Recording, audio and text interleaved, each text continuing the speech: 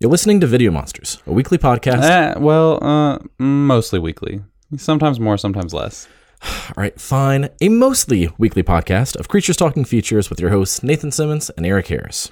Video Monsters is brought to you by the Chattanooga Film Festival and Central Cinema in Knoxville, Tennessee. Follow them on Facebook, Twitter, and Instagram, or online at chatfilmfest.org and centralcinema865.com.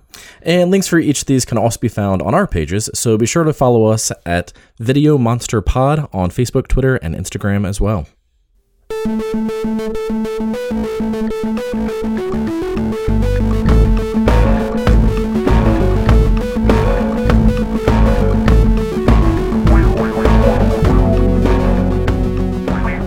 Hello, and welcome to episode 311 of Video Monsters, where we take movies seriously, just not ourselves. I'm Nathan.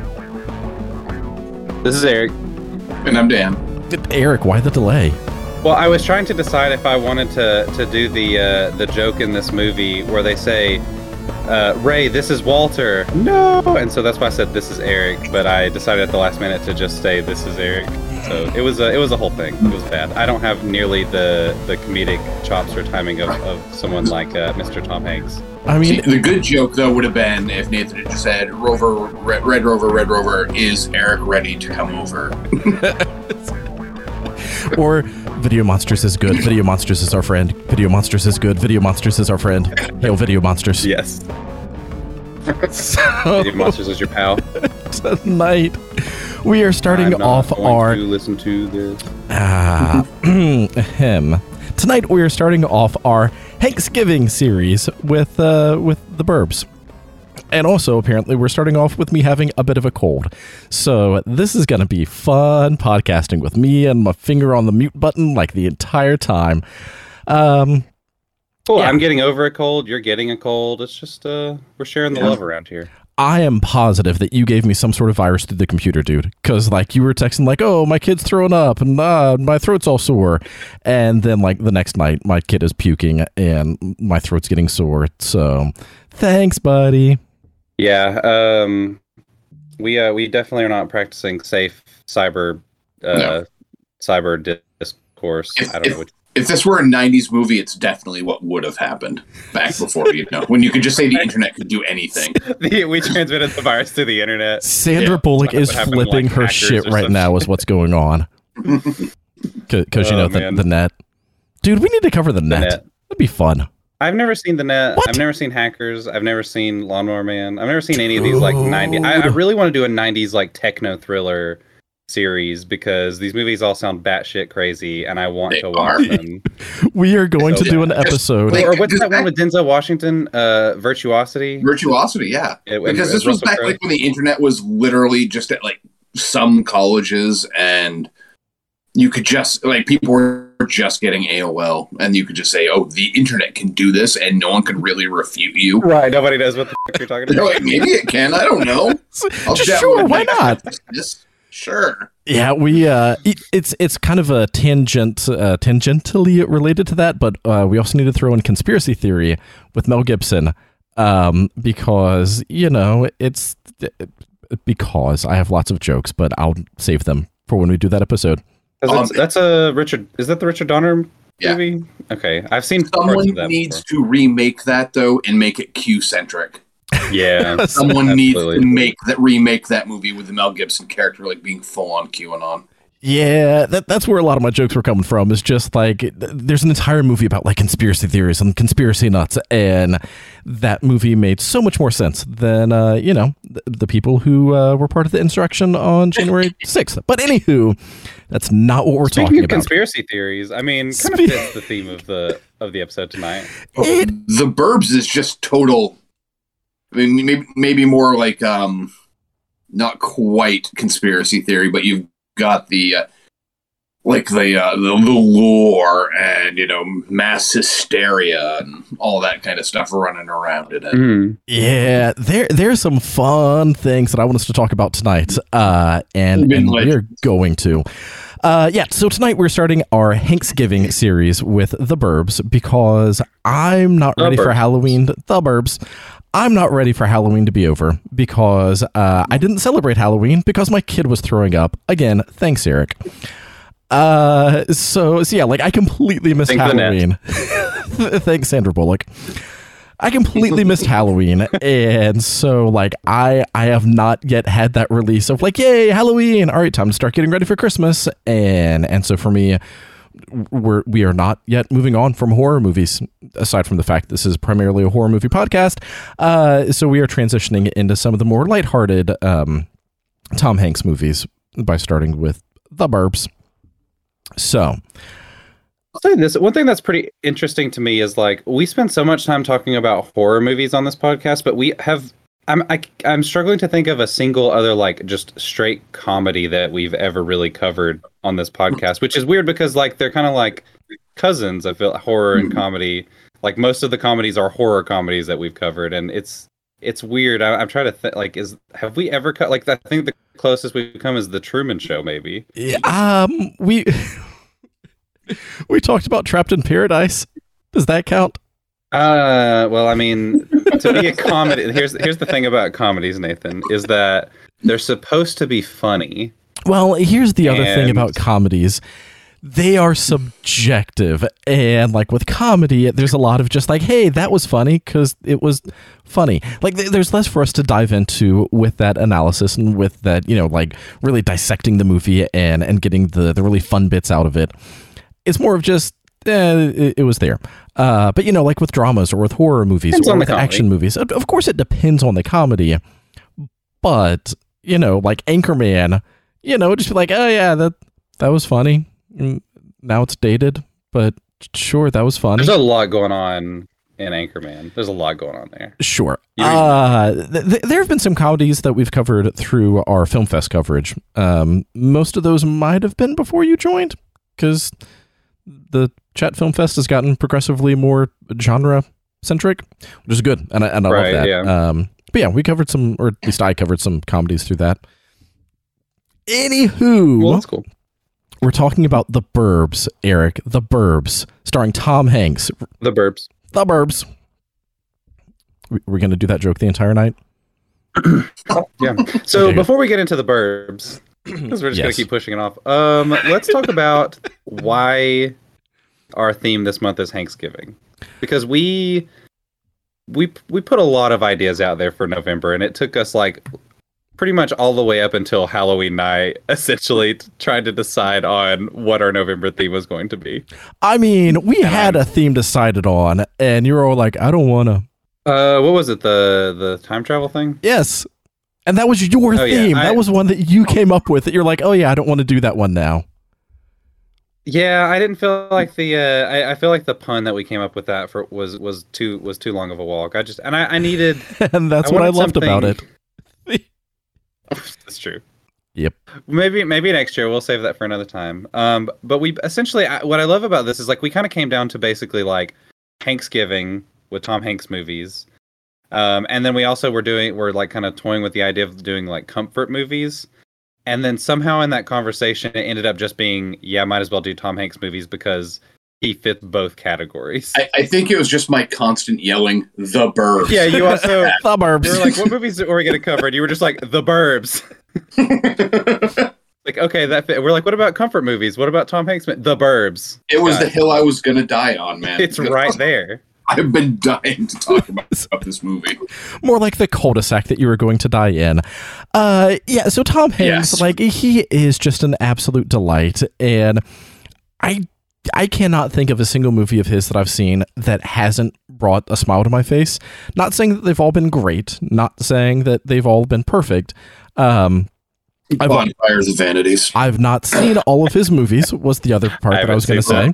I watched it today. Oh. But like even Castaway, you know, like as sad and depressing and existential as that movie is, it's kind of fun and light when Tom Hanks is, you know, going crazy. So, it makes me not feel so bad when my package is only 2 days late. Exactly. Nobody likes a late package. When my package gets lost in the mail, god damn it, I lost my... It's on an island right now. Dude. I really hope that Tom Hanks is like stranded on a desert island right now watching all of the Universal Monsters movies. But that's the thing. It's like a Twilight episode because he probably wants to watch them but can't because it's a deserted island with no power. So he's just like, I have all these Universal movies and I have no way of watching them. They're just his friends now. They're his Wilson. he set up all the boxes like a dinner scene, so he just talks to them. Yes. Wait, that's not a normal thing to do? On an island, no. In the comfort of our home, it's fine. Okay, good. I was about to have to like go over there and take some stuff down really quick. Isn't that right, Lon Chaney?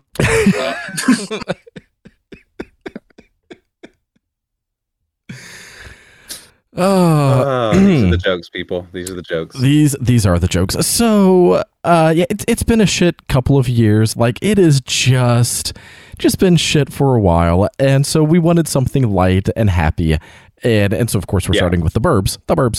But yeah, that's part of why we landed on the Tom Hanks theme, because our December theme is going to be fun, but not necessarily lighthearted.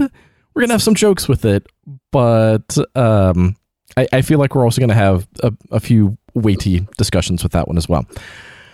Anywho, we should actually start talking about the movie for tonight. We should start talking about The Burbs. That was your cue to say The Burbs. Okay. That was your cue to say The Burbs. The Burbs. Thank you. So,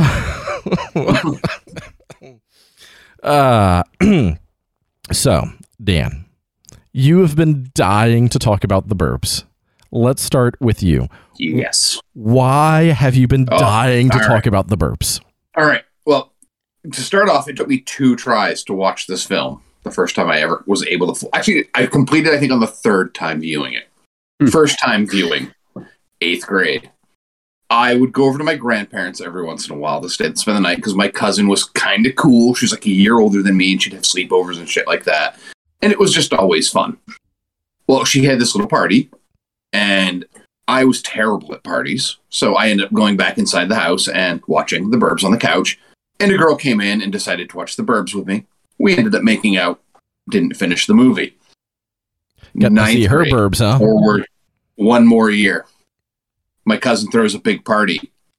I'm a freshman now, and there's like juniors and shit at this party, so it's like a big deal. But I suck at parties. Sure. I end up going back inside, watching The Burbs. A young lady comes in, decides to watch The Burbs with me, ends up making out with me. This is the lady that ended up taking my virginity. So, wow. I have Joe Dante and The Burbs to thank for basically helping me meet the girl who would take my virginity eventually. Still didn't finish the movie that night. But, like I said, why not? For me to eventually finish watching The Burbs. But now, every time I watch The Burbs, I can't help but think of just like sitting on my grandmother's couch while they're off asleep somewhere and there's a party going on outside the house, and girls come in to make out with me. So I thought you were going to say that you can't help but watch The Burbs and start getting a partial. It's not even a partial for this movie, man. It's like... There's a part of me that likes to think that like you like made out with the girl or whatever, and then whenever you're done, it's like, okay, can I finish the movie now? Like, can we get back to this? That is sadly the case many of the times throughout my younger years. Like, I am not one to take on a movie date because I'm just like, the fucking movie's on. Shut up. Right? Yeah. I'm Did busy you just right see now. that shot? You're like, wait a minute, you came to watch the movie? Yeah. Also, I am terrible at movie dates. I just want you guys to know this whole conversation is reminding me of my very favorite Tom Hanks gif, and I'm posting it in the chat right now. So I just want you guys to it's from Castaway. It's whenever he's trying to make a fire, and it is very suggestive. Oh yes, you guys take a look at that. It's the look on his face all right, too. Yeah, I know, he just looks so like, he's like, do you mind? That's what really sells it. Go away. Yes. Like, Wilson, I'm busy here. Yeah. Oh, man. All right. All right, Eric. Is it my turn or is it Nathan's turn? It's your turn. Does your first interaction with the Burbs also involve sex? No. It does involve disappointment though. So it's close. It's very close. So The first time I watched this movie was it was February of 2019. Thank you, Letterboxd, for keeping track of this for me. And it's a movie that had kind of been on my radar for a while. Like, it has a very memorable poster of Tom Hanks standing in the street with his spatula and what is the other thing? Garden hose. Garden hose, yes. Obviously, it's very memorable, like I said. It's very memorable. It's got the that thing that I forgot about, and the other thing that exactly. But I just never got around to it, despite the fact that I love Joe Dante and grew up watching Small Soldiers and Gremlins on an endless loop. But for whatever reason, it eluded me, and I finally got around to watching this because I watched the documentary That Guy Dick Miller.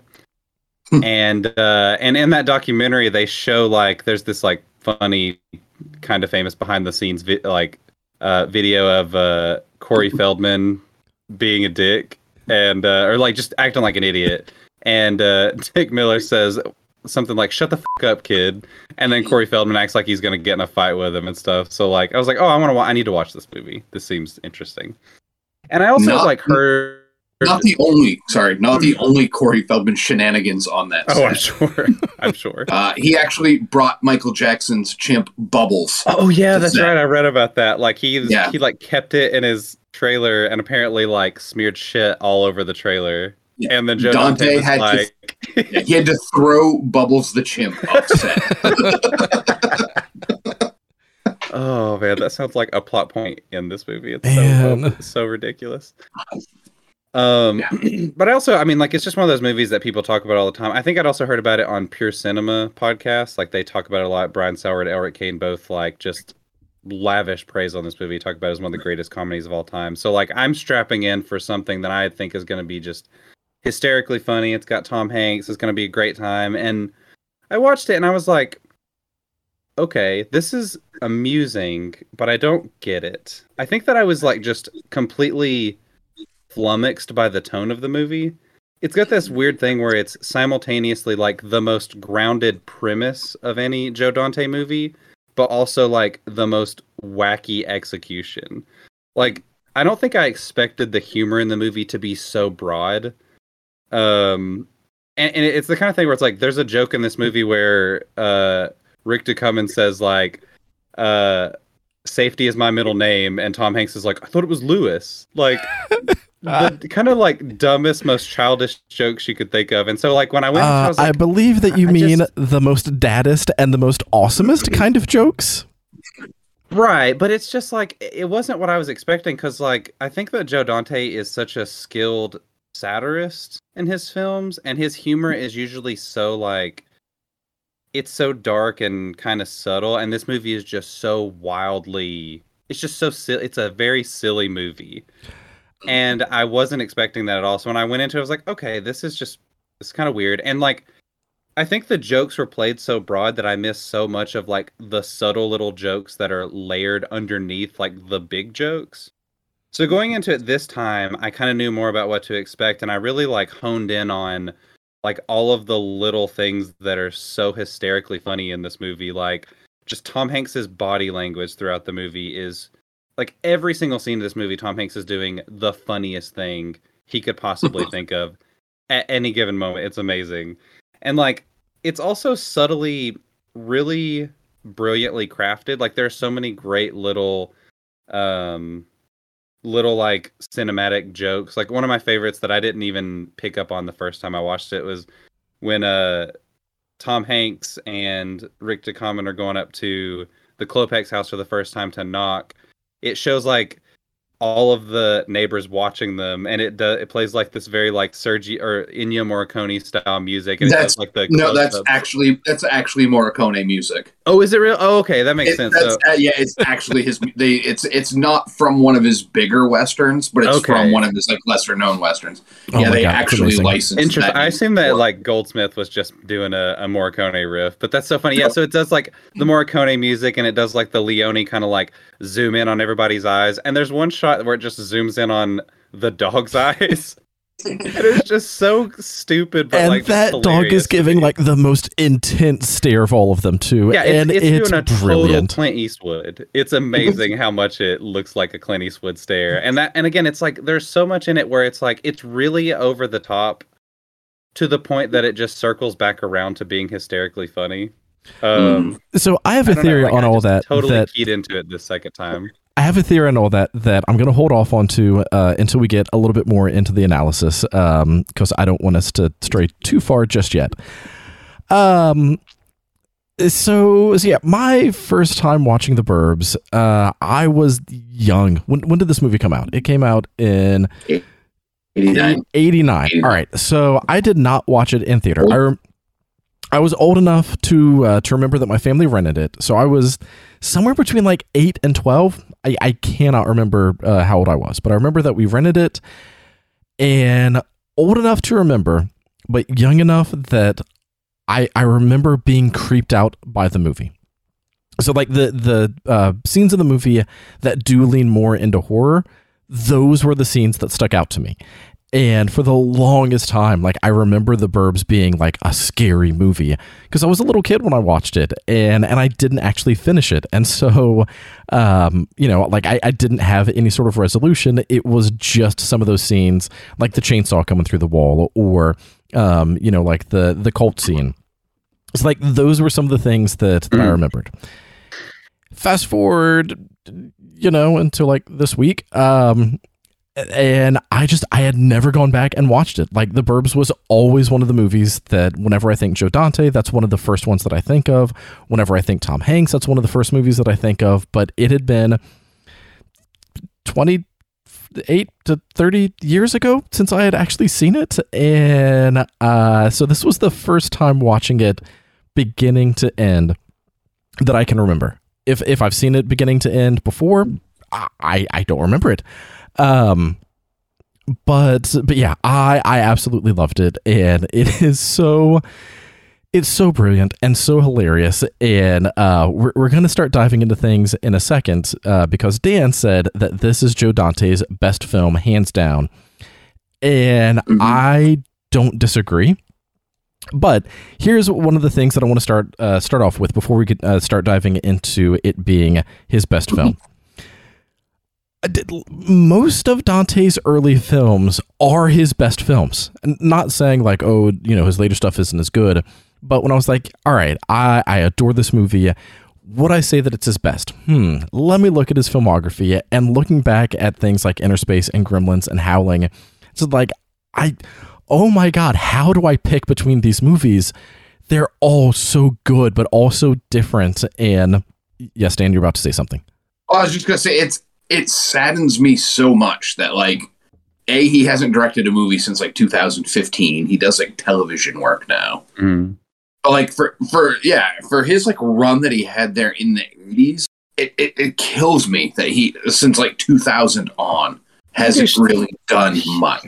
He's done like Hawaii 5-0 or something. Yeah, right? Like, he's been essentially a work for hire director for TV. Yeah, it's kind of strange. Which, maybe he's like, I've made enough money. I just want to do things that are fun. Movies are too stressful. I'll pick up a TV episode or series here and there. Which, makes sense. And more power to him. I hope that's what it is. Because if it's that he just can't get projects off the ground, that saddens me. Yeah. I'm really hoping that it's just that's what he's choosing to do. All right, yeah, so I can't decide whether or not I think that The Burbs is his best movie. I do think that it is a perfect movie, though. And there's a main point that I want to get into in just a little bit, but let's start with Dan. Why do you think that this is his best movie? Because I can't separate Gremlins from Spielberg. That's interesting. There are touches in that feel so Spielbergian. And I mean, we all know, even when he's just a producer, he's often on set and he's got ideas. And who's going to tell Steven Spielberg to shut up? This is my movie. So anytime, but it's Steven Spielberg and he's great. Goonies is a Richard Donner film, but there's a Spielberg spirit to it. Poltergeist is a Tobe Hooper film. There's a Spielberg spirit to it. Mm. So I can't separate Gremlins from Spielberg. Even part 2, which I think is fucking brilliant. I think that's more of Joe Dante. I think 2 is a that's more what I was going to say. film than a Spielberg film. I would argue Gremlins 2 is Joe Dante's masterpiece. I think that movie is one of the, like, I only watched it for the first time this past year. I don't know how I managed to wait so long, because I've seen Gremlins like 10 dozen times. I mean, I've seen it endlessly. But the second one, I watched it with my kids recently because I watched the first one with them. They're like, what? There's a Gremlins 2? And so I watched it and I was like, this movie is just fucking absolutely just brilliant from beginning to end. It's one of the greatest sequels of all time, I think. It's incredible. I can't argue that against you, because it's like, they're both so brilliant. I think this one I just like because also this isn't a Burbs 2, you know, this is the one and done type of thing. He was able to tell his story with this, and it just evokes so many other things for me. Like I sent you the video of like the Tom Waits song that Tom Waits did like 10 years after this movie. And I hear that song and I'm like, this dude watched the Burbs. You know, he watched the Burbs before he wrote this song. And the cast is just so perfect. He took chances on this. This was the first film that Hanks was ever a dad, just and now he's to, America's dad. And now he's America's dad. But just prior to this, they were trying to make him a goddamn sex symbol in like Turner and Hooch. He's like naked. Well, pretty much naked for most of that movie. Like, yeah, I just watched this before coming on the podcast. I watched Turner and Hooch. And I'm like, why is he shirtless and in his underwear? He's in his underwear a lot in that movie. Because, he's hot off a bachelor party and... He's fully clothed in bachelor party, Everybody else is naked in that damn movie, but... Yeah, like they tried to turn him into a sex symbol in a buddy cop film with a dog. And then, we're going to make him a dad. And Dante fought him on this because Hanks didn't want to be a dad in this film. Yeah. Because he kind of wanted to keep that little sexy edge he was going with. And Dante was able to be like, no, this is my vision for it, dude. I'm telling Tom Hanks no. I want to just really quick, in our chat here, Robert Woods has mentioned that I don't know if he's saying it's his favorite or if it's the best or not, but he mentioned Matinee, and I also kind of like that was the other movie that I was kind of going back and forth with. The Gremlins 2 and Matinee, I would say, are my two favorites overall. Yeah.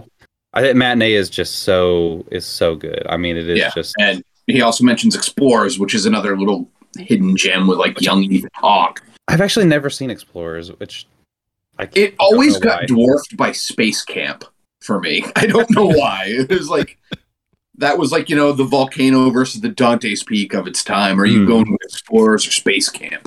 And then I was Space Camp all the way. Yeah. Yeah.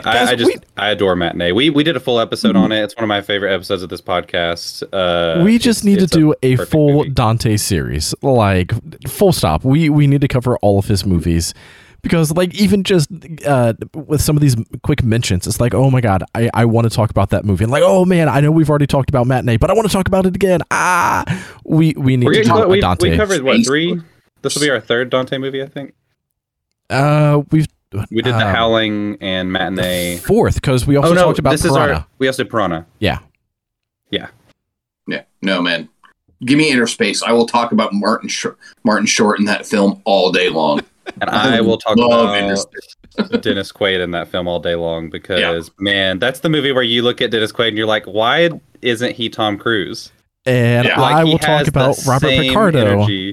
I will talk about Robert Picardo as the cowboy all day long. Of course. But we can talk about Robert Picardo in this film as well. Oh my god. It's so good. Garbage men of all time. I want them to be my garbage men. I want an entire spinoff with just those two.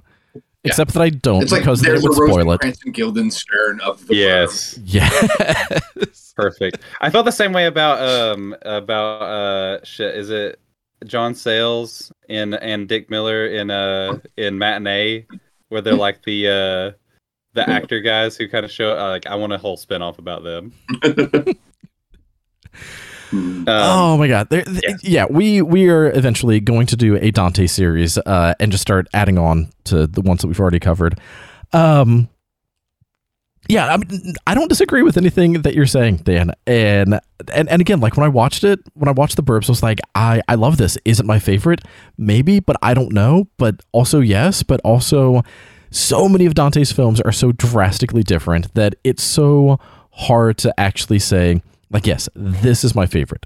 Like even though there's a lot of Dante personality to them, and even though you can, when you watch a Dante film, like you see a lot of that personality coming through. It's different than something like a Carpenter film or a Spielberg film, which even though all of those are masterpieces, because they all have very similar feels, it's a lot easier to pick out your favorite of them. You know, like it's probably a lot easier to pick out your favorite Carpenter film, even though they might all have different... okay, maybe not the easiest. But, yeah, I'm sitting here like, it's probably maybe In the Mouth of Madness. Oh, see, mine would end up being The Thing. Yeah, it's The Thing. It's all day long. I would long. also make the argument for Christine, which is one that most people would not pick. Well, and again, like all of those are great movies, but with Carpenter, like you have a front runner. Like it's much easier to think like, okay, within all of his movies that have very similar styles, this one is the best. Or with Spielberg, again, like they all have very similar feels to them, and so it's a lot easier, I think, because of that, to pick your favorite. With Dante, because they all feel so different, it doesn't feel like comparing the two. You know, like how can you compare The Howling to Inner Space? Well, that's the thing too. Is I mean, he doesn't write his own material like Carpenter does.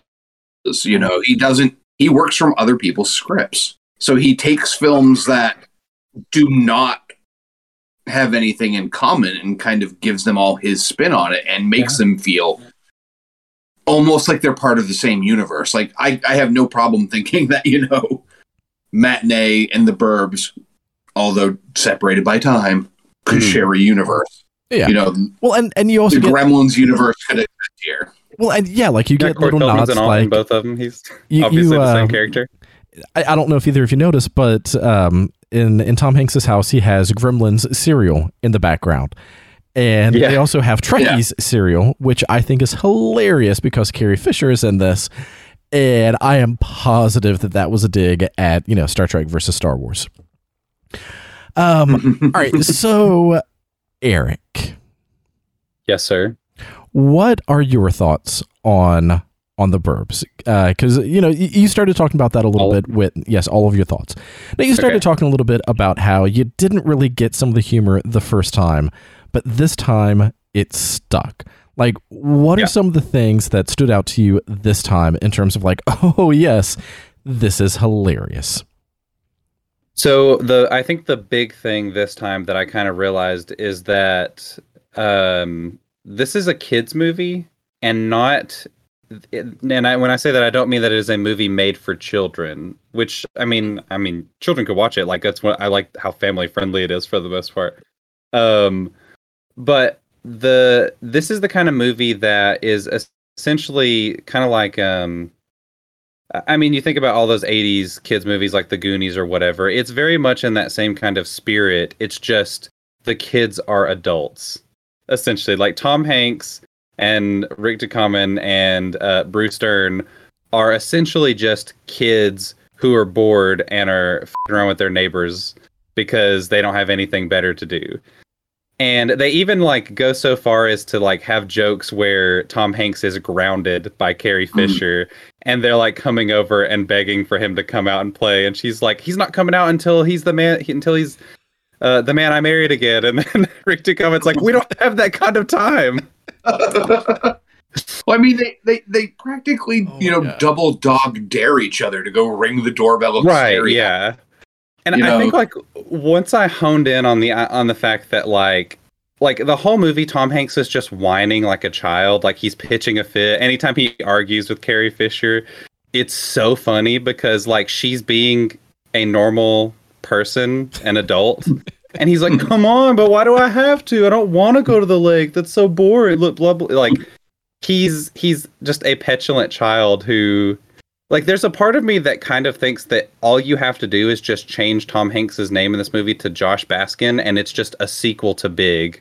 Like, if Big did not end with him, spoiler alert for Big, I guess, but like, if it did not end with him becoming a kid again, and it was just him having to be an adult forever, it's like he's taking a vacation from the toy company he works for, and he's trying to figure out like how adults are supposed to behave on vacation.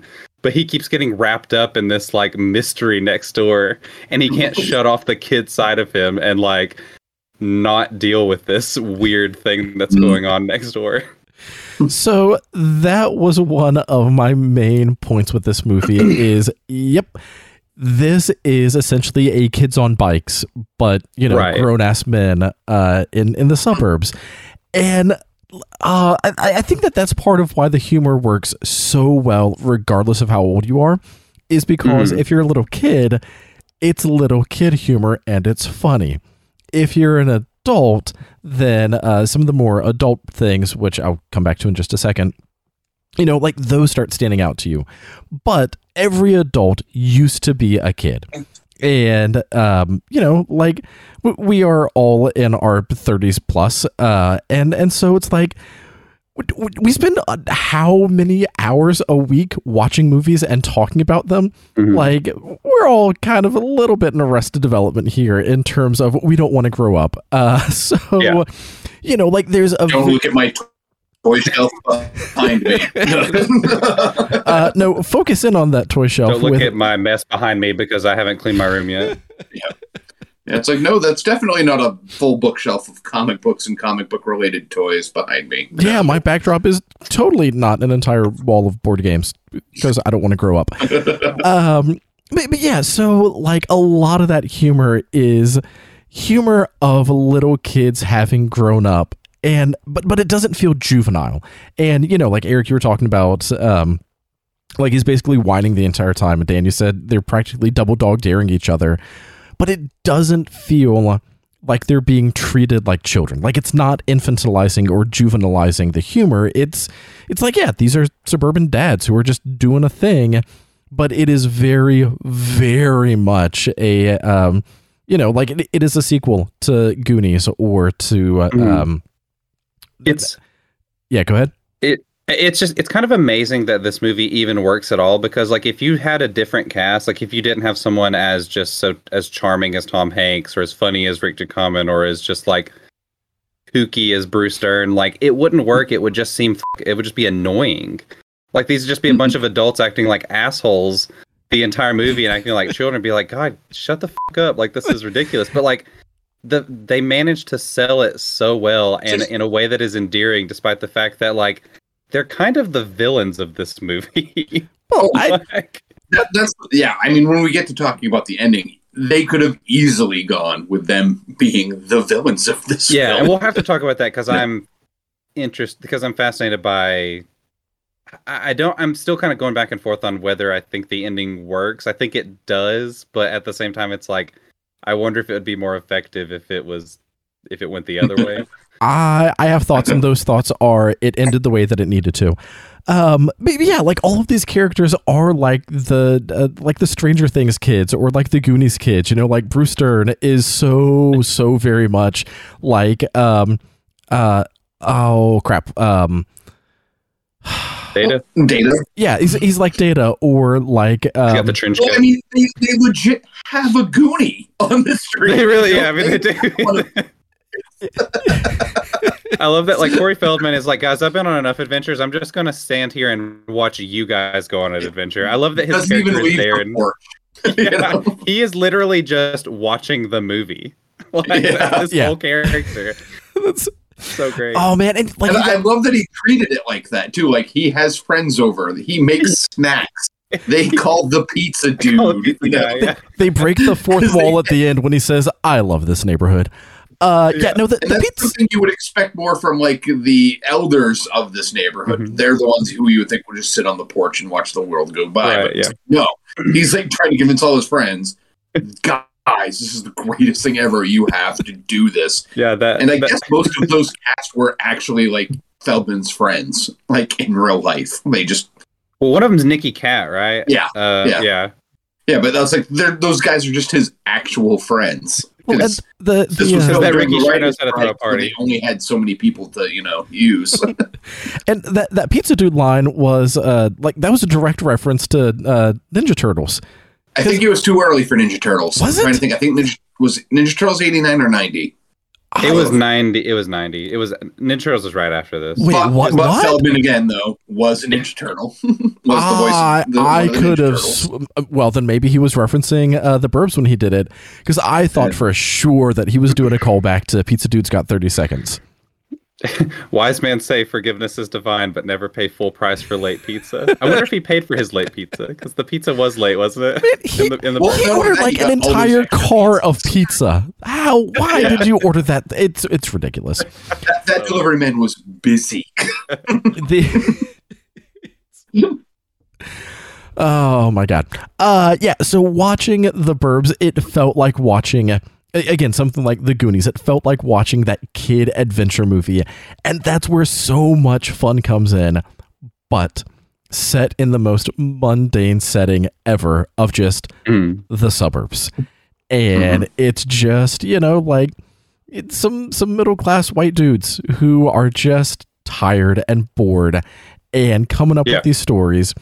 And that's like middle-aged malaise of being stuck in the it's kind of like the whole idea of like when there was the whole I guess I don't know if it was like the 80s or 90s, but it was like we're all moving into the suburbs, which is making us all beta males or whatever, and it's like this is their. I was reading a Guardian article. I'm not going to take full credit for this, but they were talking about how like there was this fear of everyone turning into beta males, and so this is a movie about a bunch of beta males who think they're alpha males trying to prove how alpha they are. Yeah. See, and I was just watching it as a bunch of, middle-aged, middle-class white dudes who got bored and start making stuff up. And speaking as someone who does live in a bit of a cul-de-sac, I am very much the dude that, like, when there's a new car driving in our neighborhood, like, I'm the one peeking through the blinds, like, who is that? What are they doing here? Because, like, you can't help it. That's just kind of what you do. Or, like, some of the conversations that they have about each other's lawns, like things that just don't matter at all, and how much time is being wasted on just, manicuring your lawn. I love that that's a plot point. But also, Tom Hanks's bit at the beginning when Carrie Fisher is just like, here, let's go to the lake. You're on vacation. You need to like go be on vacation. He's like, this is what I want to do on my vacation. I just want to sit here and watch TV and, drink a few hundred beers and smoke a cigar outside. And it's just like, yeah, I get that, like. But I also love, though, that plays into a lot of the issues that we have now. It was kind of a little bit ahead of his time where he doesn't know how to relax. Yeah. Mm-hmm. Like, I mean, all of us, I have taken, I'm sure, vacations where at the end of the vacation, you're like, I kind of fucking wasted that vacation. I don't feel any more relaxed than, I might actually be more stressed than when I left work. Because you plan so many things for your vacation that it becomes more stressful than work. And I liked that aspect of it. And I mean, Carrie Fisher was perfect at like kind of just pointing that out. Like, you are, you're not good at this. She's so good in this movie. Like, honestly, like, I love that she is the only person who acts like an actual adult. The garbage men act like adults. I love, like, do what? So the garbage men act like adults. Oh, Robert Picardo absolutely does not act like an adult in any way. He's like when Dick Miller's yelling at him, like, why don't you help? And then Art comes over and starts dumping the trash out, and he helps him. He's like, what? You told me to help. Like, he's not an adult. He is so an adult. He's the college stoner who's taken his philosophy 101 course and is like just telling everybody he'll listen. Which is why he's arguing about the property. Like a 6-year grad student who was just like, shut up. They are perfect. That's kind of what I'm fucking doing, man. Like, get off my back. Just do the job. Yeah, so yeah, like not knowing how to relax. Again, watching this movie almost 2 years into a pandemic, like you watch it, at least I watched it very differently than I probably would have otherwise. Because, like there's been a lot of days that I've been just, where did my day go? Like, what happened? And then the weekend gets here. It's like, all right, finally I can relax. Wait, nope, can't relax now. And so like, I get that struggle of wanting to just stay home. I just want a day off, but then not knowing what to do with it and letting your imagination run wild and then breaking into your neighbor's house and blowing it up. Like, I understand that. We've all been there. We've all been there. And I think that that's where so much of this humor comes from. And part of why it works so well is just because of how relatable these characters are and how relatable the story is. And again, like some of the stupid jokes, they're funny because they're not funny.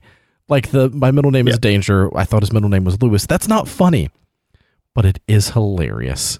It's the kind of thing where like the first time I was just like, this is so obvious, but the second time around I watch it and it's like, it's such an obvious joke and it's so goofy and dumb that like I said, it circles back around to being funny. And it's also like so much of the humor in this movie, for all of the broad jokes that are like, like the whole like, Ray, this is Walter, and they just start going no, and like the camera's zooming in and out, and it's really funny. I love but that. Like for every joke that's like that, there are also just like so many other jokes that are funny, but like they're funny in a way that it takes, like, at least for me, it would take me a minute to process how funny it is. Like just so many of my notes are just lines that I wrote down that like that just cracked me up, where it's like whenever they're talking about part of like, take that scene for example where it says safety is my middle name, and he's like, do you know what you're doing?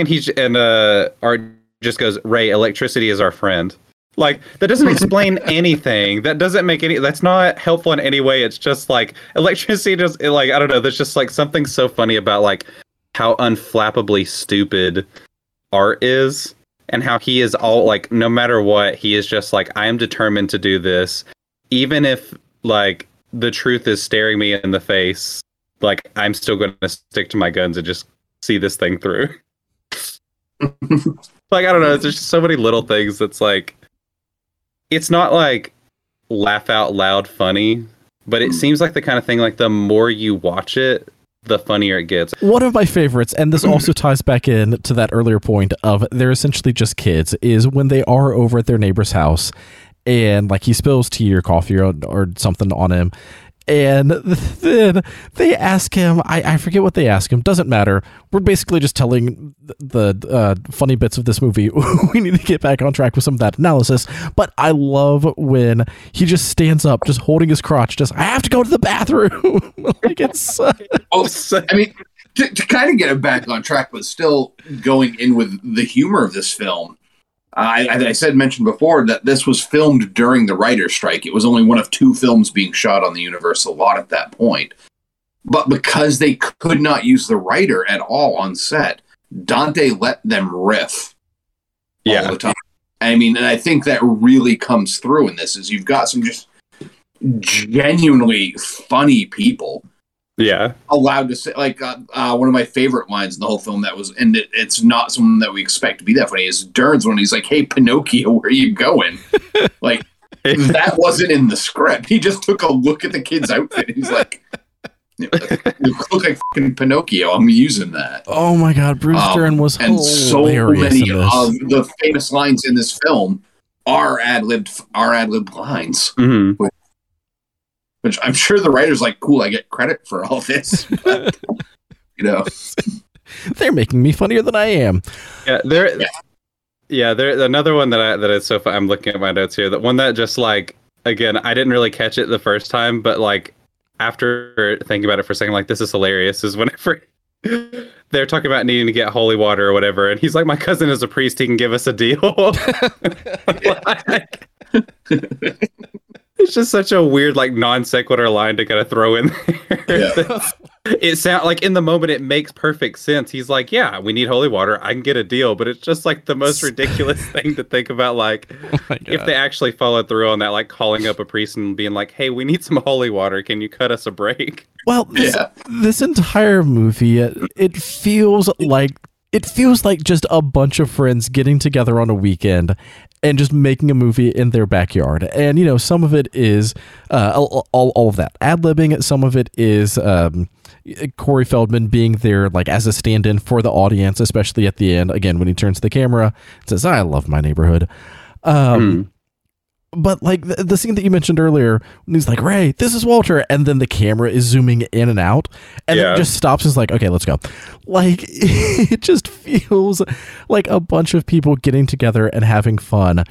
And I wonder how fun the set was. I really hope that they had as much fun making it as we were watching it. Because, oh my God, that would have been just a shame if everyone there like hated it or if it felt like just a grind. But apparently Hanks did not like Rick Dukeman at all. Like they did not. I can understand that. Yeah, that I find I read about that too, and I was kind of surprised to hear that because they seem, I mean, they have such good chemistry. Hanks is a professional, man. He's a professional. That's very, very true. He is such a professional. But I mean, like it also kind of there's like he's funny and they're friends or whatever, but it's more like a friendship of convenience. It's like, oh, he's the neighbor, so I have to be friends with him. I have to be friends with this guy who will come over to my house, eat the breakfast that I made, and then without asking, he just walks over to the refrigerator and starts eating like the leftover. He takes out a rack of ribs. Yeah, the leftover ribs and just starts chowing down. I love the running gag. Like every single time that Art goes into someone's house, he immediately goes and starts looking in the fridge. Yeah, but that plays well, like you said, because he's that guy that's fun to be around for a bit. Until he wears out. Eventually, you're just like, you go away, dude. You're fucking driving me crazy. Eventually, you're a shell of a man because of him. He is like he is like Mouth in the Goonies. Yeah. Oh man. All right. So also, sorry. Go ahead. No, I just I'm just thinking about like how funny this movie is. I do want to just point out, like, I think that for as much as we love Tom Hanks and everybody loves Tom Hanks, there is something about like I feel like we kind of still to this day underrate him as a physical comedian. Like there are things that he is doing in this movie that are just hysterically funny in the most subtle of ways. Like from the I wrote about this in my Letterboxd review, so I'm repeating a little bit, but like from the very first like moment of him getting hit with the paper, pausing for just a second and then tossing his coffee at the kid as he passes by. Yes. So like one of my favorite things is so funny and just like so subtle and weird is like whenever at the end of the movie when the house blows up and he's walking out and he's like in a daze, the way that he goes down the stairs, like I this is one of the moments that I rewound like 4 or 5 times just to figure out what the fuck is happening, because he looks like he is just gliding down the stairs, but like he's doing this thing where he glides down them. Yeah, he's like he's like paddling his feet up and down. Like it is the craziest thing. Like I'm not kidding. Like I watched this so many times, just like, how the fuck did he do this? It is very Charlie Chaplin-esque. I would break my neck if I tried to do that down a set of stairs. It's a total Chaplin thing. And then even like one of my favorite moments of the entire movie is the bit where like when Tom Hanks reveals like, yeah, whenever you guys were distracted by the dog, I went down and I saw the toupee, and he's kind of like walking toward the fireplace and he's staring, and he doesn't blink a single time.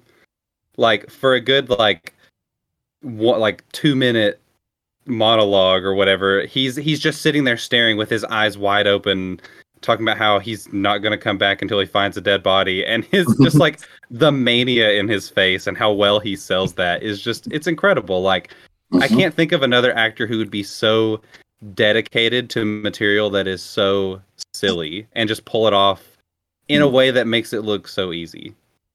I mean, it's incredible that he started out his career doing all these comedies and then has just pretty much aged out of them. Yeah, I mean, he'll still find himself in like something like Lady Killers, which is funny, but not like you said, he's a very physical comedian. There's a scene in, oh Christ, pretty much the whole movie of The Money Pit is physical comedy for him. Yeah. It's practically him doing I need to watch that. It's a Buster Keaton film, you know? And even like one scene where he does this like losing his shit laugh for about 30 seconds longer than is comfortable, and it makes it even funnier. Tom Hanks loses his shit better than anybody. Like the bits in this movie when he's like trying to relax in the backyard, and then Art comes over and he's like crushing the beer cans in frustration, and then he tries to go inside and gets hit with the door, and then he crushes the beer cans in frustration, like the already crushed beer cans again. Like it's just so. I get like you get almost any other actor in that scene and doing that same thing, and it's just not funny. It's just weird. But Tom Hanks sells it beautifully. All right, one more piece of relatable humor, and then I want to talk about other things. Yes, I'm sorry. When Tom Hanks is yelling at Carrie Fisher, and his son comes in and is saying that, the neighbors are out there throwing trash on the yard, and he's like, "Your mother and I are talking." What?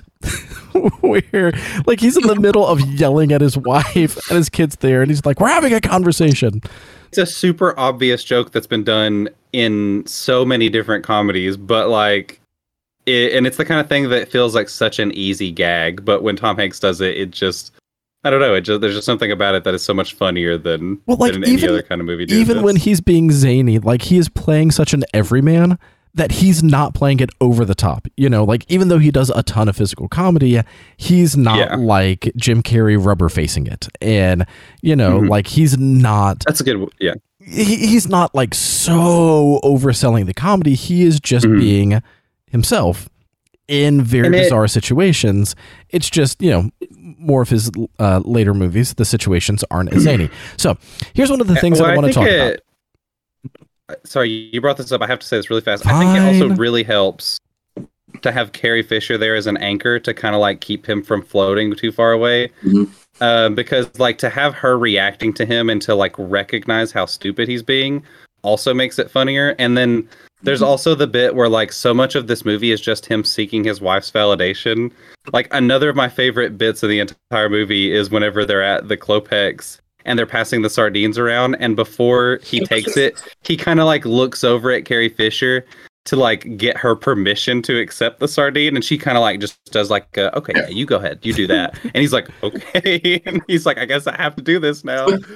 It's just it's so good. It's so funny. Well, and again, like that also ties back into them essentially being kids. So I want to talk a little bit about some of the horror-iness of the movie, in the sense that like the only scenes of horror that you get the entire movie are the dream sequences, which like, I love that sequence. I love that entire run of again, like the chainsaw coming through the wall or the cult stabbing him and all this other stuff. And it's so weird because I don't know about the two of you, but again, when I think The Burbs, I think horror comedy. I don't think straight comedy. But this movie is a straight comedy.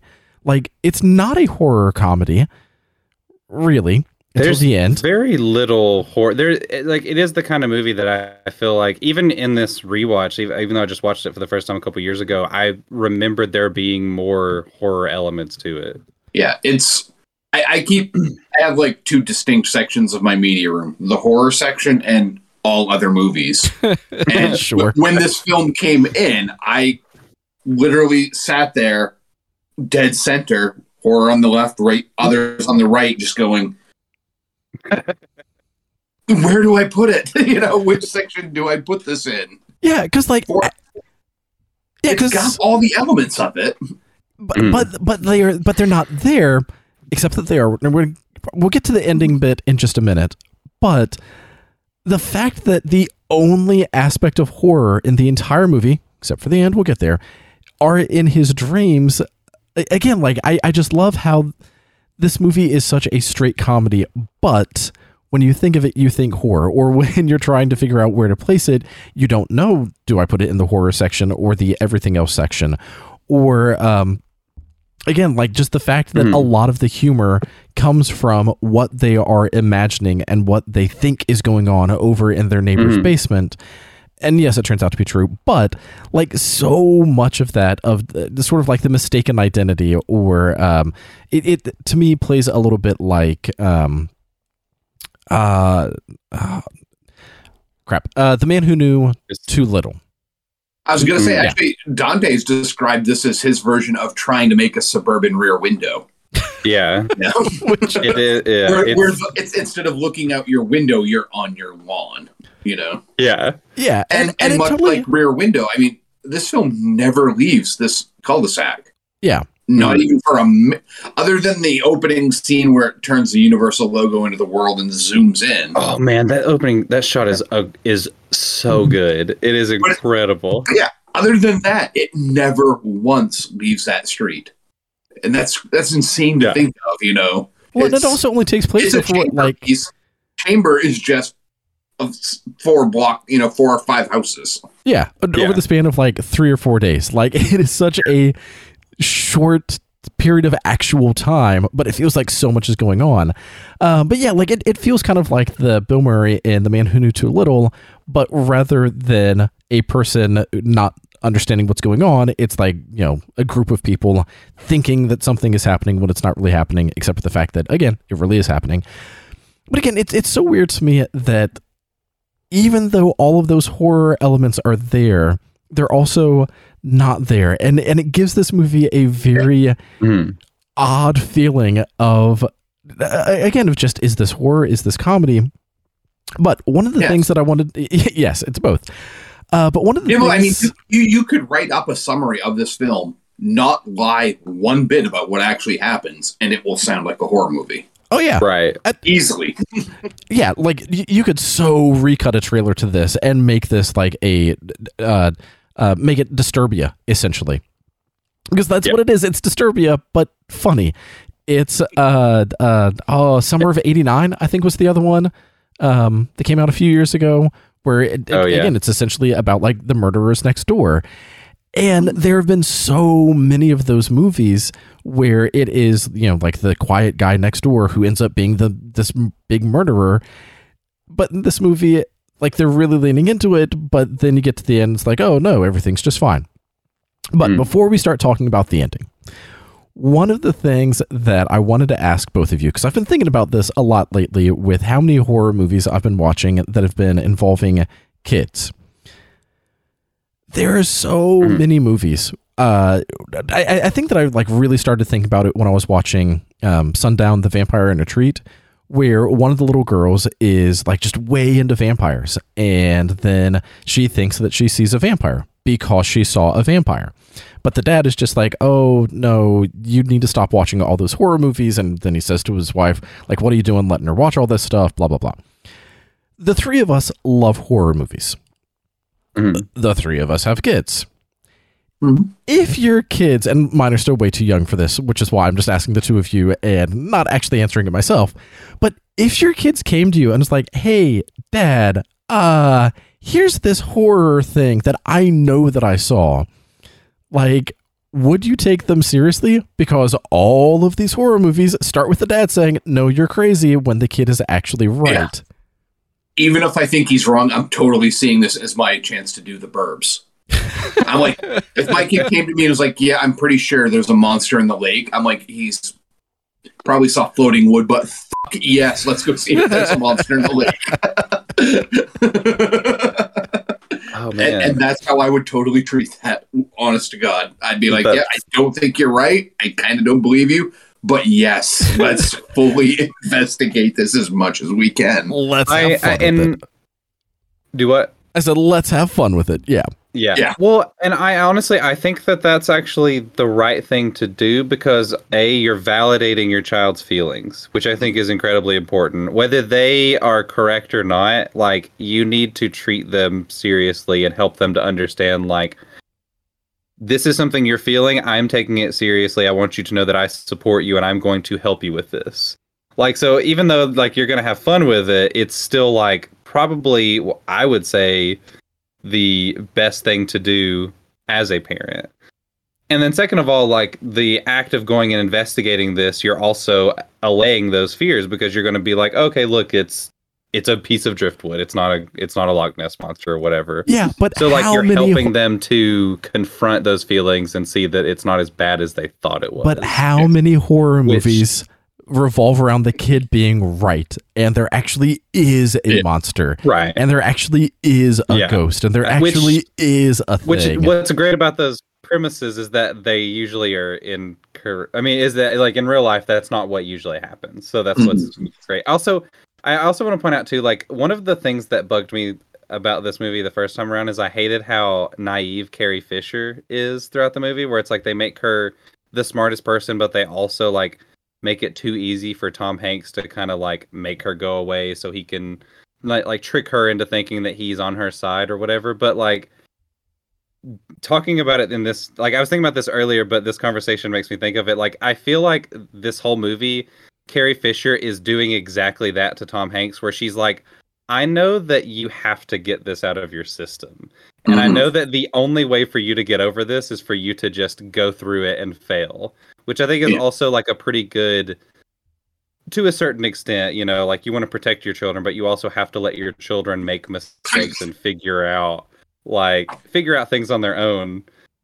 So yeah, I mean, I think that this movie, to a certain extent, this is at least, I don't know if this is intentional or not, but this is my headcanon. Are you saying that Carrie Fisher didn't believe that Rick Dukeman's golf outfit was real? Right, yeah, because there's the whole thing. He comes up wearing that golf outfit. He's like, yeah, I got my golf clothes on because we're going golfing, right? Yeah. Golf. Yeah, I think she knew exactly what was going to happen and was just like, whatever. Just, you're going to end up I'm not going to be here when it happens. She's just the fucking best. Yeah, she leaves because she's like, I'm not going to witness this. Yeah. I'm just going to let you do your thing. I'll come back and I'll pick up the pieces. Like, she's so support. Even whenever the police are there and he's like explaining like, yeah, I blew up their house or whatever, she's looking at him and smiling. Like, I don't know. She's like, either I get rid of my dopey ass husband who's an idiot and he goes to jail forever, or he was right and it's over and we're going on vacation next week. Like, I think she knew she had all the cards out. I think that it's somewhere in between, because when he tells her that he likes her haircut, and then later is like, really, I like your hair, she gives him a look. It was just like, oh, sweetie. Like, it's, I think that it's somewhere in between wanting to get rid of him or knowing that he's right. But yeah. For as much as he's kind of a dick to her throughout the movie, he's also like, they have little moments like that where it's like you understand why they are a couple, even if playing Jeopardy together. A very cartoony situation. But. Them playing Jeopardy together and keep score. That was actually Hanks and Fisher that came up with that idea. Yeah, like that was totally their thing, and it's that's a nice little touch because it feels like something a couple who've been married for a while. Yeah, my wife and I literally do that. We watch Jeopardy all the time, and it's funny too. But like, I love that they just get it wrong every time too. Like it's a good joke, and it shows their relationship. It's great. So I want to take like half a step back and point out that both of you are saying that you would not believe your kids in a horror movie. I would make sure that they I believe them. I'm just saying, if you were in a horror movie... I mean, we would still investigate, though. Like, I'm just saying. Open to being wrong. Right, exactly. Just saying. I also... Vampire, but I'm going to take some garlic when we go along. Just in case. Absolutely. This also brings me to one other thing. You've mentioned the dream sequence a couple times. I have to talk about this for a second because it also kind of goes along with my theory that they're all kids. I love that dream sequence so much because of how well set up it is. Like, everything that happens in that dream sequence is set up beforehand. And I love so much that the reason why he has a nightmare is because he stayed up late watching horror movies. Yep. Like, he's watching a bunch of horror movies. Like, Tom Hanks is watching Texas Chainsaw Massacre 2, which is, I would watch an entire movie of just Tom Hanks watching Texas Chainsaw Massacre 2. I think that just seeing his face as that movie happens to him would be amazing because that movie is crazy. And I don't think of Tom Hanks as a horror person at all. And I just, despite the fact that his first movie technically is a slasher movie. And yeah, but that's it. Like, he's never really touched the genre again. Right, and how long he's been working, that's crazy. Yeah, I mean, honestly, the closest thing that you get to that would be like, I mean, Saving Private Ryan, maybe. I mean, like, that's a war movie, but I mean, that there's really nothing else that I can think that even comes. Well, and to be fair though, he did direct an episode of Tales from the Crypt, which I watched prior to this, and it's pretty good. Also, spoiler alert, but it's amazing. Treat Williams murders Tom Hanks by slamming his head through a TV. And Tom Hanks was only in that compromising position because he was trying to clean the head of his VCR, which is just amazing. So funny. Yeah. That joke would be lost on so many people now. There's like literally a shot of, like, imagine the zoom window is the interior of the VCR, and he like opens the VCR and you see him looking into it and the camera's shooting from inside the VCR. Yeah. It's like the Truman Show. But anyway, I just love I love how well set up that dream sequence is, and the fact that he has a bad dream, which also involves like art story about the murder or whatever, and then he wakes up and watches Mr. Rogers' Neighborhood to like make himself feel better. And then, of course, goes on to be Mr. Rogers in a movie, which is kind of funny. But yet another show about a neighborhood, Yeah, exactly. Did you discover who the houses were that they were in? I did. I didn't know it from watching the movie, but they basically like used the facades of, like, was it the Munster? Yeah, they were filming on Mockingbird Lane. Yes, and one of the houses, I think, Corey Feldman's house was the Munster's house, and Hanks's was the Leave It to Beaver house. Right. Yeah. So, I mean, I love that Dante just throws shit in like that. I guess the studio originally wanted them to find like a neighborhood to film in, and Dante reminded them that most homeowners would not be okay with them blowing up their house and setting it on fire. And it's the right. Only two films were being produced by Universal during the making of this. One was Fletch Lives, and the other was this. So they had the entire Universal lot to play with. So that sounds amazing, by the way. Like, can you just imagine being on the set and it's like, because like I read too that they're like coming into work and there's nobody there. It's just these two film crews. So like they're just literally hanging out on the set all day, goofing around to make this movie. That just sounds like the best job ever. Yeah, and the cul-de-sac eventually became the Desperate Housewives cul-de-sac. Right, yeah. Also, Robert Woods is throwing a bit of trivia in here, which I find amazing. The dog, Walter's toy poodle, Queenie, is played by the same dog that plays Precious in Silence of the Lambs. No way! The same dog that Buffalo Bill awesome. Has in Silence of the Lambs. That dog has seen some shit. That dog has perfected the Clint Eastwood glare. I can't stress enough how good of an actor that dog is. That's why she was able to have that glare, because she knows what was going on in the basement. Yeah. Speaking of what was going on in the basement, what they're not telling us, and this would be fun for like one of our little games. One of the further houses down the street is actually Buffalo Bill's. That's exactly what I was going to say. There's one house in between Walter's house and Rumsfeld's house, where you never see anybody there, and that's just Buffalo Bill. He's just in the basement the whole time. He's the real person they should be watching out for. Yeah, eventually, when that neighbor dies, like he just goes over and takes Queenie, and and because of everything that's already happened on this street, no one's like looking for serial killers on this street. Right? Yeah, we know Walter has a bad heart. He's gonna go any minute. Like, yeah. So Bill's just like, this is the perfect place to live, right here. No one will ever care what I'm doing. Oh, see, I was gonna say that he moved into the Klopex house because Tom Hanks just already dug the pit for him. Yeah, he's got that. He started the maze. Yeah, I mean, when that gas line blew, it probably blew it even deeper. So it's that's the exactly. Yeah, it's already He just built right on top of it. Perfect.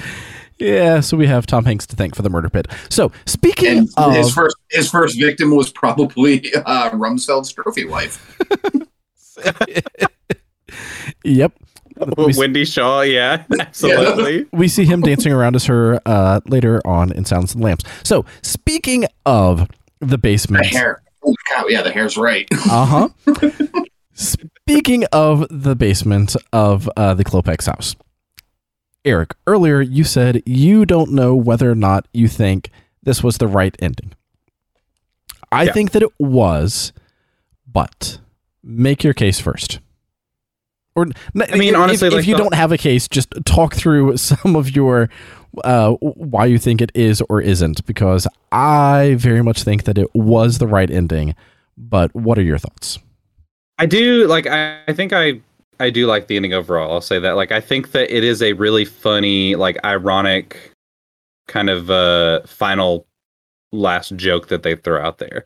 But there is a part of me where it's like this whole movie is about how, again, like Tom Hanks, Rick Ducommun, and I don't know if I'm pronouncing his name right or not, but and Bruce Dern are the villains of this movie. Like, I think about myself and me being a neighbor who mostly keeps to themselves. Like, I'm friendly with my neighbors, like we'll wave to each other, whatever, but we don't like hang out, you know? Mm-hmm.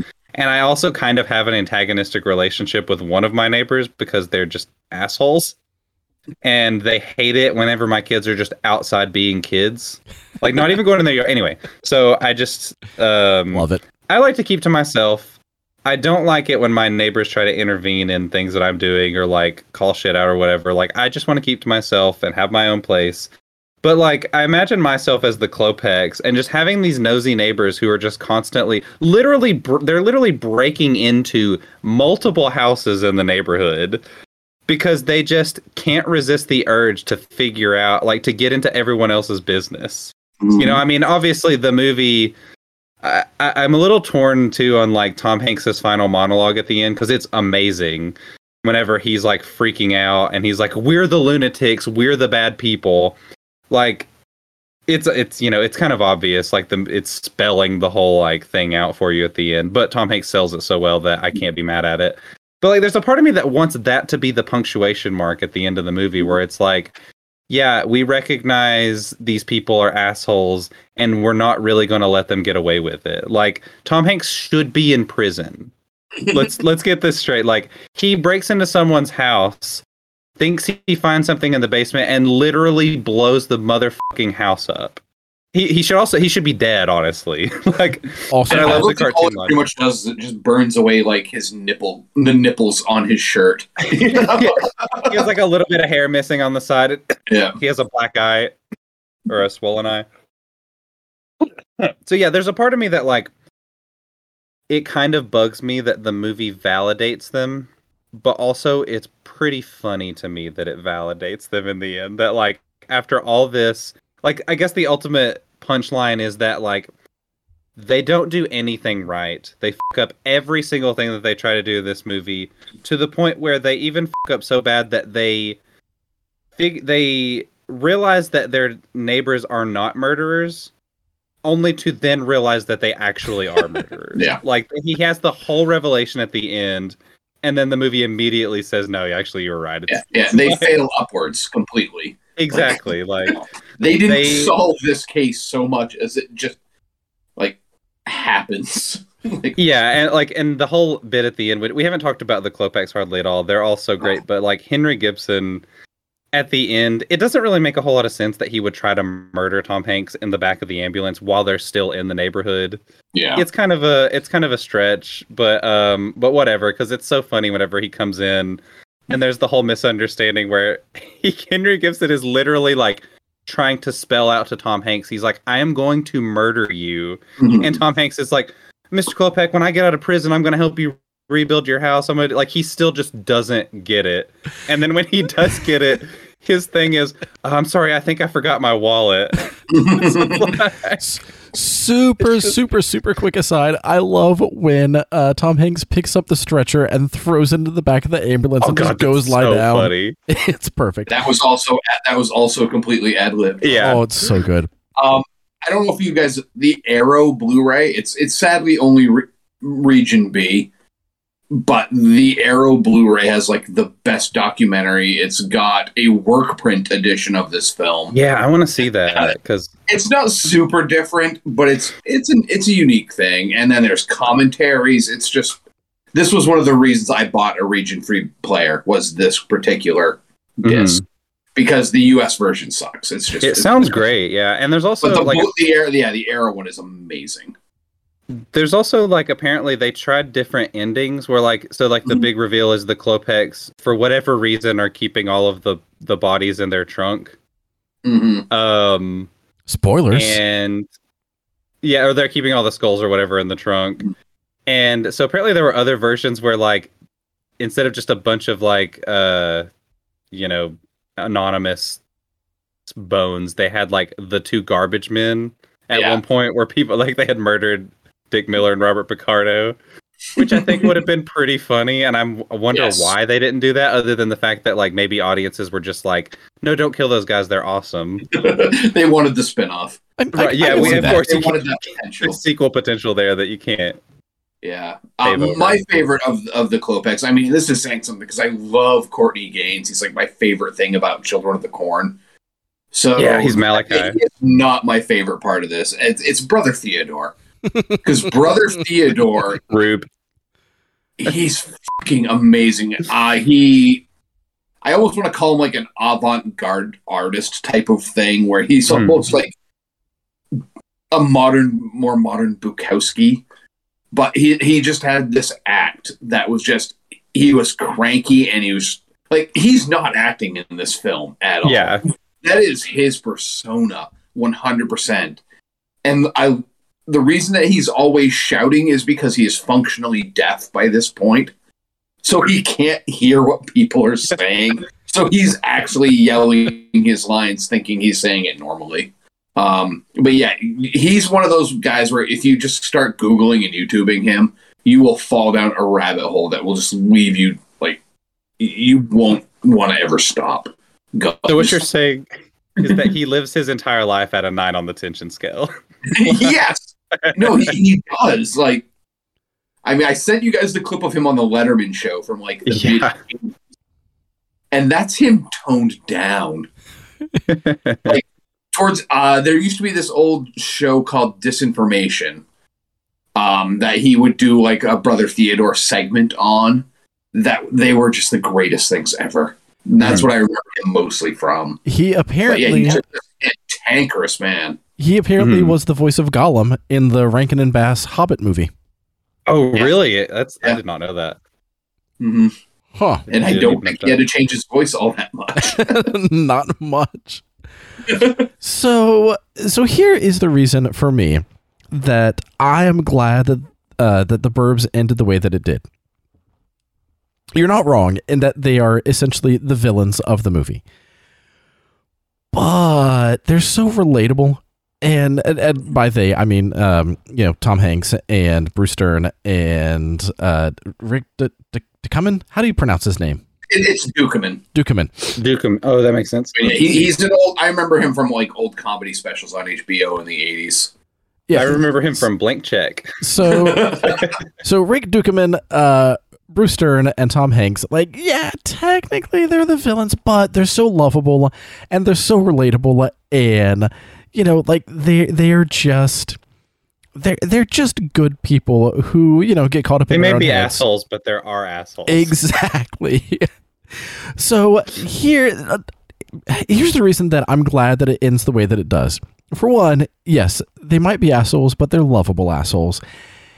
And it's such a happy movie. Like, it gets a little bit dark at times, but overall, this is a feel-good movie. Like, this absolutely is a comfort food popcorn movie because it's just fun and it's lighthearted, and even, again, the darker moments are sort of like bookended with comedy, and they're just having fun with it. And I do like how dark it gets towards the end, but I'm glad that it brings it back with, oh, but don't worry, they were right, so everything's gonna be okay. Because I feel like, even though it does get really dark there towards the end, I feel like if it had ended with, oh, and by the way, Tom Hanks is an asshole and going to jail, like, I don't feel like that would have fit the tone of the movie. I also kind of wish the movie. The genius of this film, though, is they gave us two endings, both of which work. Right. Well, I guess that's true. Yeah, it does. It does have its cake and eat it too. Like it. Yeah, it really does. And that fails so often in movies. When a film, you think it ends and it goes on like another 5 minutes for a twist ending, and you're like, oh, they just left it alone. Yeah, technically the twist ending is that like this movie does have a twist ending, and the twist is like, oh yeah, actually you're right. Yeah, and I would have honestly been okay with either. Yeah, either ending. They earned both. I thought. Yeah, if it had gone darker, then I think that upon a rewatch, I would have focused more on those darker elements, and there would have been a lot more of all right, it seems like a comedy, but ooh, man, there's all of this darkness hiding just underneath, and like it definitely would affect the rewatch of the tone of the movie. So yeah, like if it had ended with more of that darker, like, yep, they're all going to jail because they blew up this house and they're the bad guys, I think that it still could have worked. Again, I'm glad that it didn't, because that's not the movie that I wanted. Here's the other reason that I'm glad that it ended the way that it did, and why, to me, it absolutely works. This is the closest thing that we have to a Clark W. Griswold Halloween special. Like... That's fair, yeah. This could easily be a vacation movie. It's just National Lampoon's The Burbs. National Lampoon's Staycation. It so could have been, because again, like everything that they're doing wrong, and somehow they keep failing up, and they keep messing things up. And Rick to come in, like, can't you just see that being Cousin Eddie? And, like all of those pieces are there. And it even Corey Feldman is Rusty. Yeah. Like this could have been a National Lampoon's Vacation movie, even down to the ending, because it reminds me of Christmas Vacation. You know, like where Chevy Chase is just losing it, and he's committed a felony, but still gets his Christmas bonus. That's very true. Yeah, like everything is going horribly wrong for him, and it feels really dark. And then somehow they convince what's his name, Bill Murray's brother, to give him the Christmas bonus. Brian Doyle Murray. Thank you very much. I'm very bad at remembering names when I have to talk about them, and the mic is running. Like it ends on a happy note, and that's how this movie felt. It felt like Christmas Vacation, but during summer staycation. But again, also closest thing that we're going to get to National Lampoon's Halloween movie. I'm now referring to this as National Lampoon's Staycation. As well, you should. Perfect. Yeah, that's such a good. Yeah, that's a really good comparison, because like I've never really, and part of it too is just National Lampoon's Vacation is a movie that's just in my blood. I've seen it so many times that like I can't be critical or objective about it anymore. But like I've never had that complaint about Vacation where it's like, Chevy Chase should be in jail at the end of that movie. Which he absolutely should by normal logic. Yep. At the end of they should all be. He should be like wanted across all of Europe. By the end of that movie. He spends the first movie, even before he, kidnaps John Candy, he's driving a corpse across state lines. That's gotta be illegal. Technically National Lampoon's Christmas Vacation should have never happened, because he should have been in jail a long time ago. That's a month right there where we watch the National Lampoon Vacation month and like see how many crimes have actually been committed throughout the entire series. The crimes of Clark Griswold. I like it. Instead of the crimes of Grindelwald, it's the crimes Griswold. That is the sequel that we truly should have gotten. Yes. Oh man. Yep. I don't know if I have anything else to say about the Burbs. I could keep talking about it for a while, but I feel like everything else that I would say is just more of a, hey, here's this other thing that I love. Here's this other thing that I love. So there's so many great lines, like my wife is home. So. I love that they finally introduce his wife in like the very last scene of the movie, and she shows up for all this. You just see her in a wide shot, and she's just like got her arms up, like, what's going on? But that bit, it's another one of those things where it's like it's another like super obvious joke that you've seen a million times where it's like, or your wife is home and your house is on fire. My wife is home? Like it's just and so dumb. But and at that point, too, like none of this movie would have happened if his wife had been home. Right, exactly. Yeah, like he would have been reeled in within like 5 minutes. Absolutely, yeah. Like the whole movie, he's like sitting there, like like getting mad at Tom Hanks because he's so henpecked by his wife, but then like ultimately it's because he's also in the same exact situation. His wife just doesn't have to be home. Oh, we actually, Bob left us a link here. There is someone who did a YouTube of all the laws broken in Christmas Vacation. Oh my God, it's real. Yeah, someone's. Yes. Ooh, I have to check this out. This is amazing. Thank you. Yeah. Thank you. I mean, we can't watch it right now because, that would make for terrible podcasting. Yeah, we should just watch it and just. As soon as we're off the air, I'm watching that. Yes, of course. Oh man, yeah, good movie, The Burbs. I'm glad that I had a chance to rewatch it because I probably would have gone a lot longer thinking, it's okay. Eric, that makes me sad. I'm glad you have grown to love this film as much as it deserves to be loved. There's a part of me too that I'm kind of sad that I didn't watch it with my kids this time because, like, I was trying to think before I like watched it for this podcast. I was like, is this appropriate for kids, or is it too scary, or like? I showed my kid, I think, when he was around 10, and he loved it. He went insane for it. Yeah, I think like Ian would absolutely love this movie because he's starting to get into scary stuff. And then Owen, he's younger. He doesn't like horror movies. He doesn't like things that are scary, but he kind of likes spooky stuff. He likes Ghostbusters and stuff. So like, I feel like this movie fits right in that kind of Ghostbusters. It's not even nearly as scary as Ghostbusters, honestly. No, not nearly as creepy as Ghostbusters. Also, quick aside, I don't know if you guys ever go to Common Sense Media, but it's one of my favorite things to do. Just because as a parent, it's a good, like, the site itself is good to, like, gauge how much, like, violence and sexual, just, like, what kind of content is in the movie. Right. But my favorite thing about Common Sense Media is reading the parent reviews, where they, like, recommend how old your child should be to watch this or whatever. And the most, like, without fail, with almost every single movie on there, something like The Burbs is so funny because people are like, yeah, there are scenes of skeletons in the car, and there's a scary scene of Satanists trying to barbecue Tom Hanks. But oh my God, there is so much language. It's just, you have to be 17 years old to watch this movie because of how much language there is. Like it's so funny to see where most parents' priorities lie.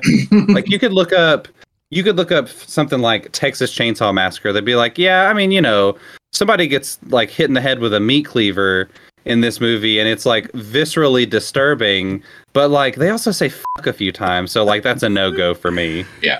So like it cracks me up the priorities parents have with their kids in movies. We've mentioned this every single time we talk about some of the, just weird ways that people say that some things are okay and others not. It's like in the 80s version of The Blob, where the kids are wanting to go to the like the weed whacker killer or whatever. It's like it's like, oh, it's okay. There's nothing bad in it, like sex. It's super weird. That violence is just like, they'll be fine. But no, there's boobs or there's sex. Like, oh no, forbidden. Although there are some people on this movie who are just upset that it has satanic stuff in it, which we didn't cover this much at all. But this movie does have a fun little like satanic panic kind of angle to it, which is especially funny because one of the movies Tom Hanks made before this is Mazes and Monsters, which is 100% satanic panic propaganda. There's also Dragnet, which has the... Oh, yeah. They have the are pagans. Yeah. The people against good and normalcy, Oh, man. Oh, God, I forgot about Dragnet. Ooh. Oh, that... Yeah. Are you about to tell us this is going to be your pick for HANKSgiving? It is one of my top choices right now, yes. Speaking of a cleaver in the head, again, very minor aside, but it's funny, so who cares? When Tom Hanks is having his dream sequence, and he sees Walter holding Queenie, and they both have axes in the head, and Queenie has the tiny little axe in her head. There's a tiny axe. It's adorable. And if I ever get a toy poodle, that's what I'm going for, is Halloween. Love it. Yep. All right. I don't think that I have anything else to say about The Burbs other than it's a perfect movie. I absolutely adore it. I hate that I've only seen it twice at this point, and I hate that it's been almost 30 years since the last time that I saw it. But even so, Eric, it makes me sad that when you saw it the first time, you were just like, it's fine. But I'm glad that you saw the light. Yeah, me too. Again, this is the what I love most about this podcast is it even like I can be kicking and screaming like, I don't want to do this movie. It's so like, which I wasn't feeling that way about The Burbs. I was like, I was kind of glad to have a chance to revisit it because I felt like I had to be missing something because everyone loves this movie so much that.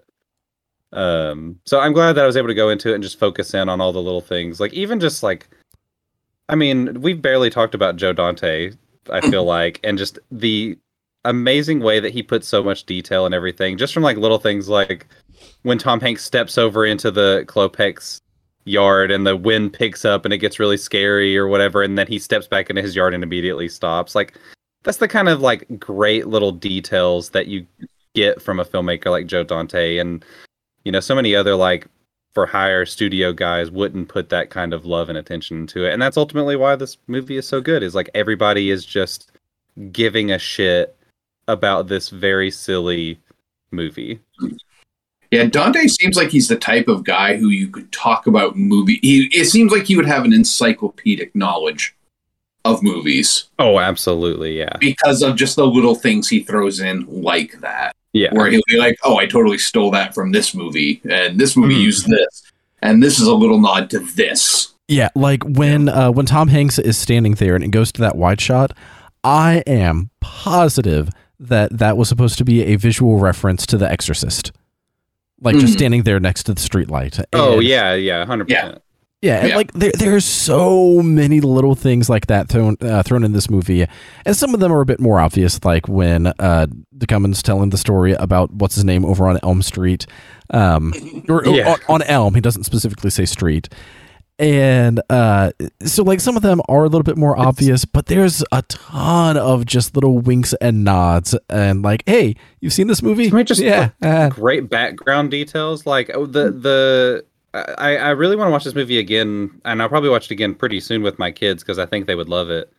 And it's the kind of movie where I feel like you'll probably pick up on something new every time you watch it. Yeah, because it has so much of those little granular details in it. Well, especially now that it's on Blu-ray, and you know, you could literally see all the granular. The first few times I watched this, it was like my grandparents had recorded it off of HBO onto a TDK tape on SLP, so it was like the worst quality possible, but still super enjoyable.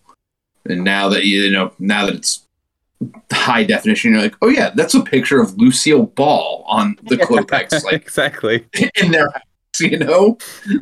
That's weird. Came with the frame. With a frame. One of his two lines in the whole movie. I love it. I also love to, speaking of granular details, it's so funny that the way he gets caught is because he slips on dog shit.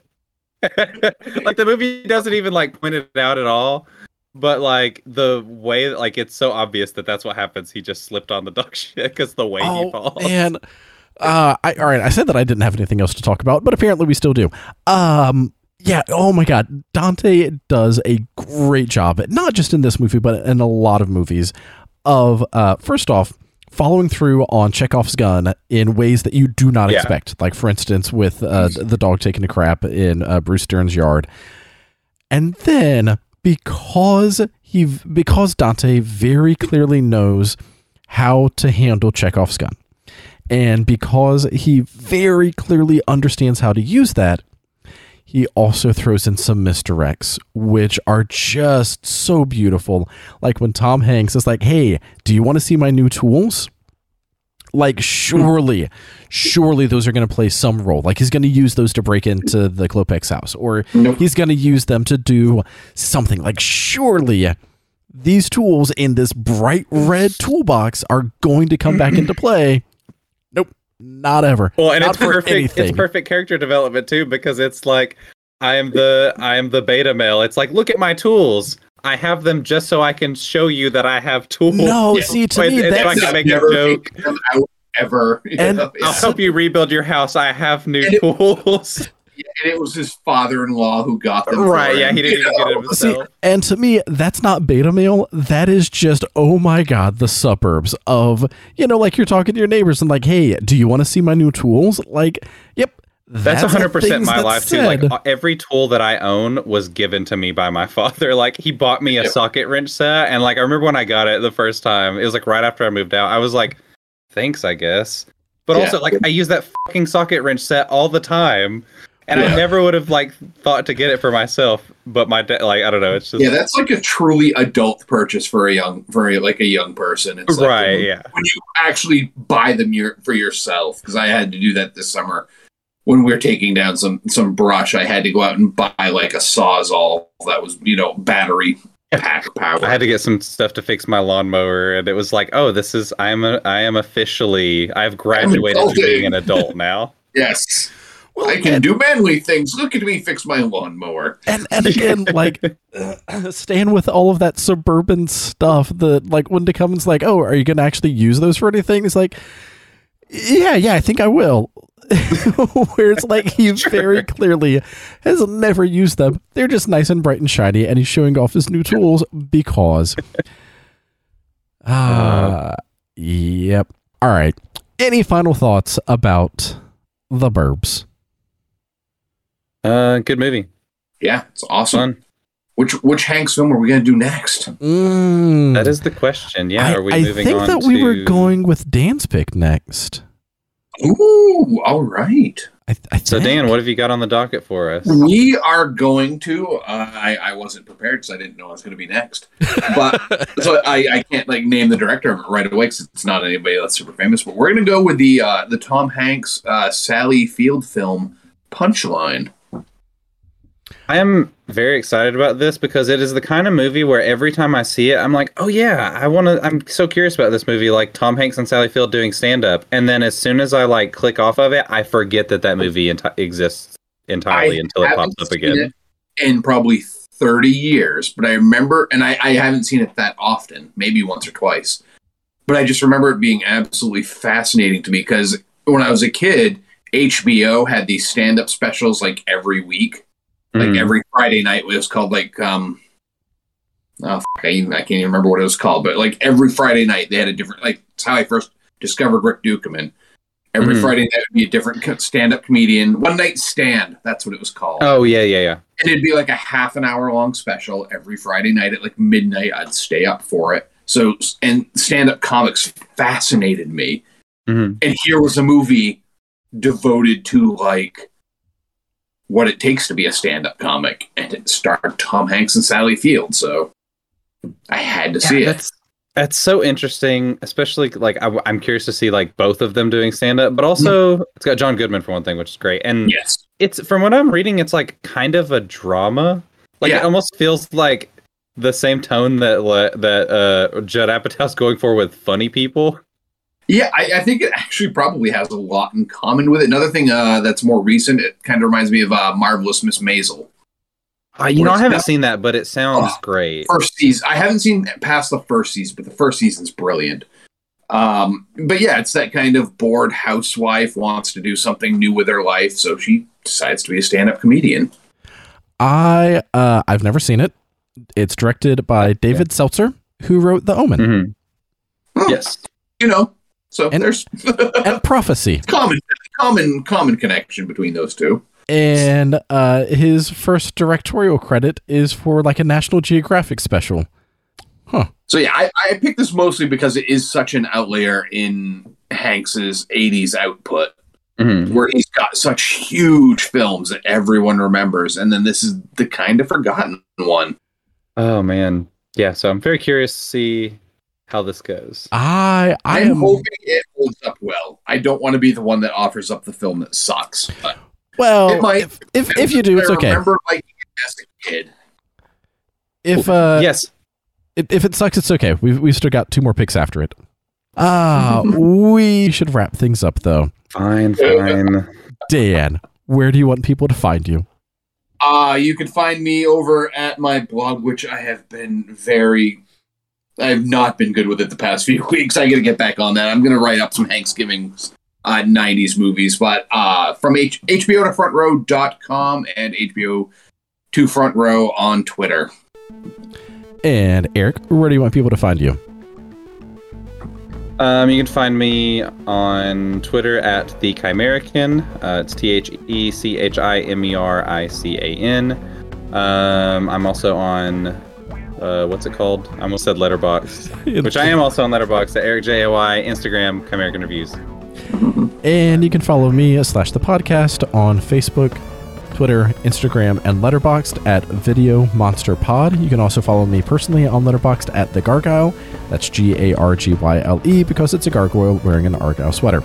And if you enjoyed this episode and want to keep coming back for more of our HANKSgiving, just be sure to like and subscribe wherever you get your podcasts. Just do a search for Video Monsters as we continue our HANKSgiving series with our Tom Hanks movies.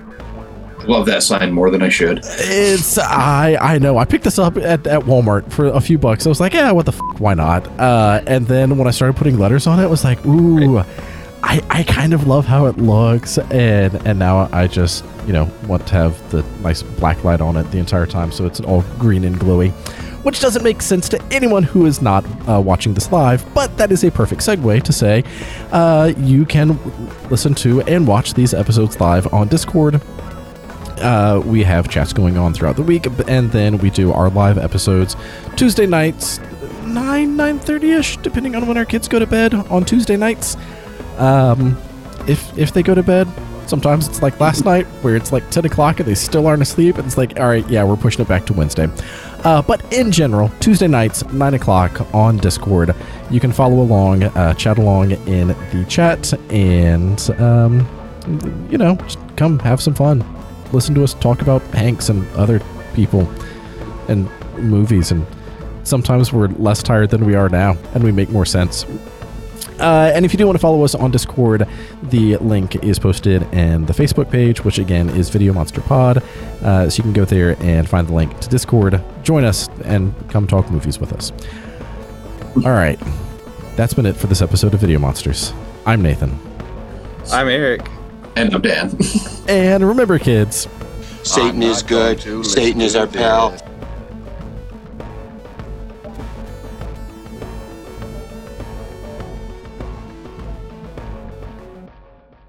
Yeah, good. Perfect. Yep.